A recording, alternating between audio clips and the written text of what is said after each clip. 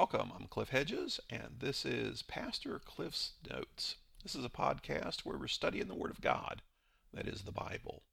And we're doing this in order to follow Christ. If we want to follow Christ, if we want to know God, we need to look at His message to us. We've been working through the letter of 1 John. This is a letter that the Apostle John wrote to a group of churches in the area of Ephesus. Churches that were dealing with real world problems. That is, how do we follow Christ in the real world? This is episode 6, and we're in 1 John chapter 2, looking at verses 1 and 2. We finished up chapter 1 with John dealing with the issue of sin. There's confusion with these churches about sin. There's some false teachers that have been trying to lead them astray. John's trying to be clear about sin. He says, those that say they have no sin are deceiving themselves, because everybody knows they're a sinner. Everybody falls short of whatever standard it is they're trying to live to. This is just an undeniable fact of reality.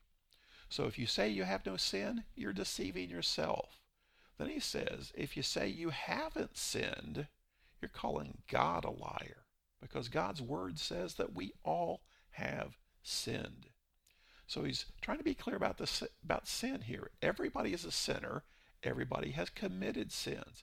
This is obvious from nature. It's obvious from the Word of God. The solution is Jesus. If we confess our sins, He's faithful and righteous to forgive us and to cleanse us from all unrighteousness. Well, now in chapter 2, he makes a little pause and he says, my little children. Now this is a little shift right here. He says, my little children, where he's been saying we, us, you. Now he's making it personal. He says, I, John the elder, John the one you've known for years, I care about you guys. So he calls them his little children. I'm writing these things so that you may not sin. Now wait a minute. He just said everybody sins. And if you say you don't sin, you're lying to yourself and you're calling God a liar. The point here he's making is we don't want to sin. Some people say, well, sin is inevitable. I'll just go ahead and do it. God's in the business of forgiving, so God's just going to have to forgive me. Or sin's not real, so I'll just go ahead and sin. Or forgiveness is such a good thing, the more I sin, the better the forgiveness. And John's saying, no. My goal is that you don't sin. Not that you can live as sinless people, but that you don't sin. That's why I want you to know about sin and what sin is. So then he goes on and says, but if anyone does sin, we have an advocate with the Father, Jesus Christ, the righteous one. He himself is the atoning sacrifice for our sins, and not only for ours, but also for those of the whole world. This is a couple of powerful sentences here. This is the solution to sin. If anyone does sin, and of course we all do sin, we have an advocate with the Father, Jesus Christ the righteous one. He himself is the atoning sacrifice for our sins, and not only for ours, but for those of the whole world. Several things at play here. One is the reality of sin, and now the solution of sin. The solution is Jesus. And he uses a variety of descriptors of Jesus here. He says Jesus is our advocate to the Father, because when we sin, it's the Father that we are offending. That's who the offense is toward, the Father. We sin against God. But the good news is Jesus is our advocate to the Father. The original word gets translated to English as advocate here. This is the Greek word paraclete.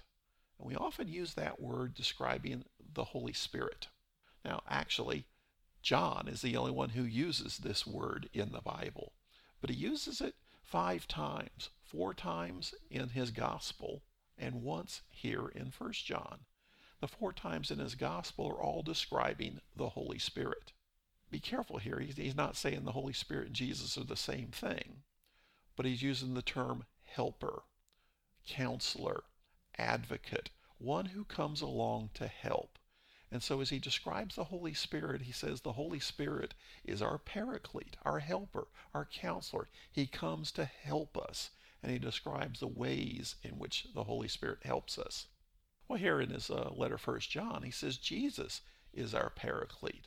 That is, he comes along to help us in the issue of sin. And he is our advocate to the Father to deal with our sin. He also describes him as the Christ. Now, too often we think Christ is Jesus' last name. Little Jesus was born to Mr. and Mrs. Christ. No. Jesus is the Christ. Christ is just the Greek word, means anointed one. It's the same as the Hebrew word Messiah. So Jesus is the anointed one, the one anointed by God to be the Savior, the ruler of God's people. Jesus is the Christ. And so this is a descriptor of the one who's the Savior. So he's the advocate to the Father to plead our case to God for forgiveness. But he's also the Savior, the one who was sent to take care of the problem of sin. He says he's Jesus Christ, the righteous one. And this is a descriptor of Jesus was without sin himself. But he took our sins upon himself, and now is the only one who can go to the Father to plead the case for our sins. And this last descriptor he uses, the atoning sacrifice. This is a word that in theology circles there's a lot of debate about it. I think it's pretty clear, but the word here gets translated into a variety of English words. Most Bibles use some kind of words like sacrifice of atonement, atoning sacrifice, atonement. Use those kind of words. Some Bibles use the word propitiation. Now, propitiation is actually the best word that fits here. The trouble is we don't use that in modern English. So atoning sacrifice is the best descriptor. The word has to do with what is going on with the atoning for sin. What is actually happening with what Jesus did on the cross for our sin? Well, propitiation actually is the best descriptor of that, but you have to look into the actual definition of what that means. It carries the idea of the turning away of the wrath of God. A lot of people don't like that idea, the idea of the wrath of God. But we can't lose sight of God's wrath. It's a real thing.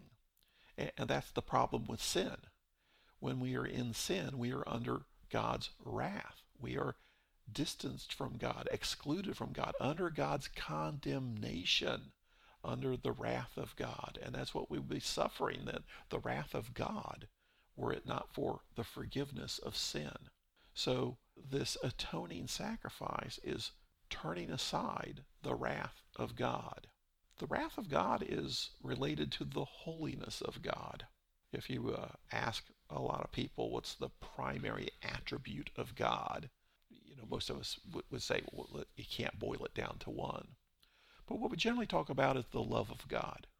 And the love of God is an amazing thing. It's an incredible thing. It's what we really do focus on so often because it is such an incredible thing, the love of God for us.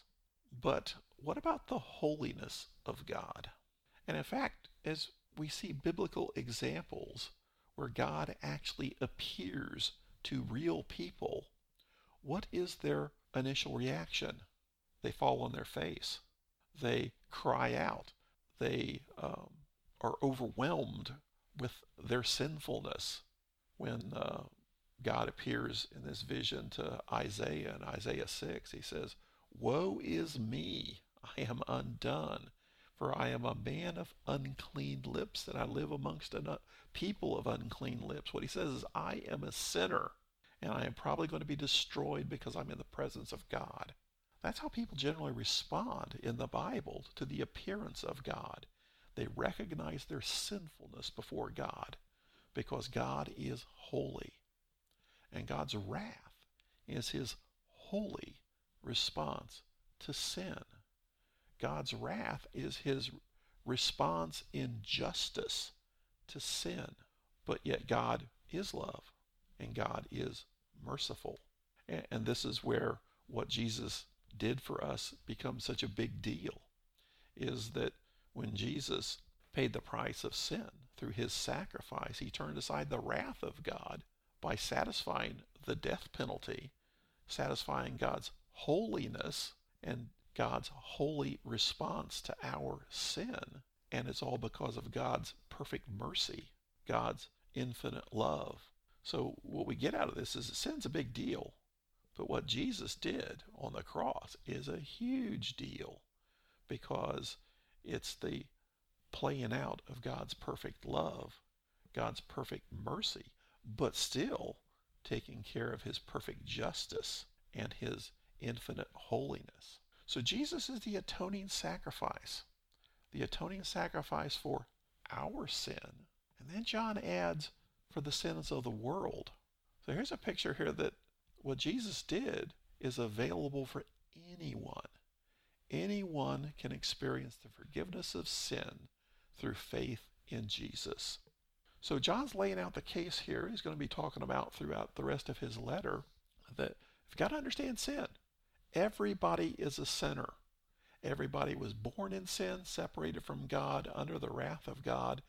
Everybody still, even when they come to Christ and experience the forgiveness of sin, still commits sin.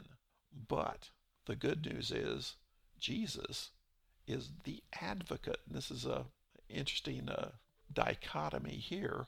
Jesus is our advocate to the Father, but he's also the atoning sacrifice that turns aside the wrath of the Father. And it's an amazing thing that Jesus has done for us and made possible reconciliation with God to deal with the sin that separates us from God. Well, thanks for joining me, and please join me next time as we continue to look at 1 John